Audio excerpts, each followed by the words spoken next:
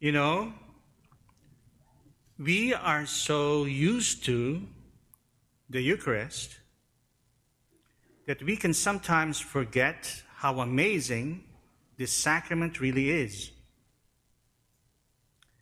That's one of the reasons the Church gives us today's solemn feast of Corpus et Sanguinis Christi, the most holy body and blood of Christ.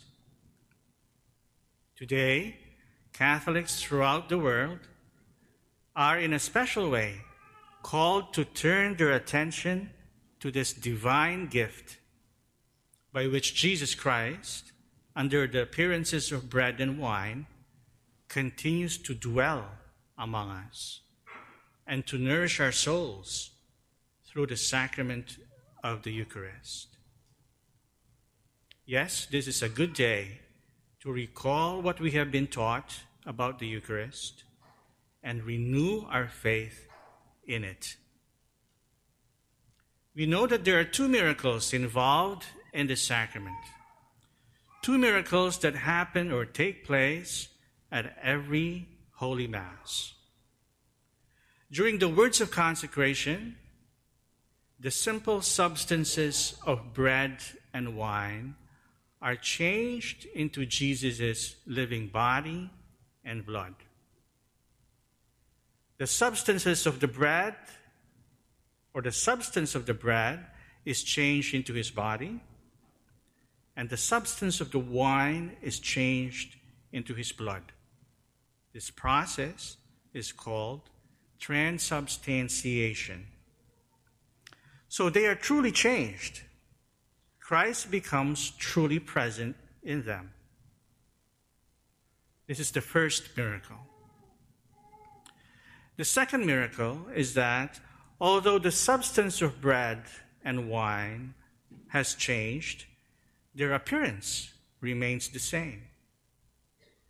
After the words of consecration, they still look like bread and wine, but Jesus is really and truly present under those appearances. This is why we treat the Eucharist with reverence. It is not just a symbol. It is a sacrament, a mystery, the mystery of the real presence of the Lord. As we have said, these two miracles are performed at every Mass through the ministry of the priest by the power of the Holy Spirit. Brothers and sisters, right after the words of consecration, we all express our wonder, our awe, our belief in these two miracles when we give a response to the priest's invitation when he says, "The mystery of faith."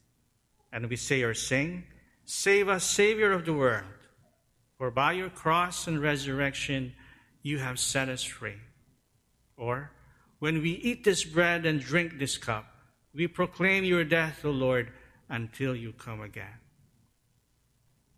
This double miracle is admittedly a quiet miracle, yet it is a miracle. Now, if Jesus has chosen to stay close to us in the Eucharist, it is because we need him to be close to us. He knows this, and so he instituted the Eucharist. But do we really know it? We all believe that following Jesus Christ is the only way to true lasting happiness. But do we stay as close to him as we can? Is the Eucharist at the center of our individual lives as Catholics, the way it is at the center of the Church's life as a whole?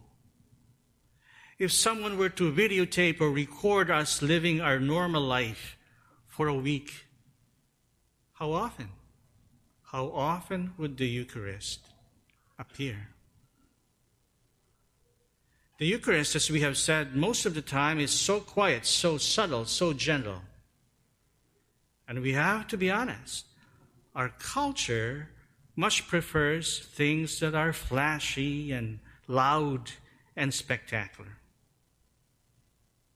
Is it possible that we have been too much affected by our culture?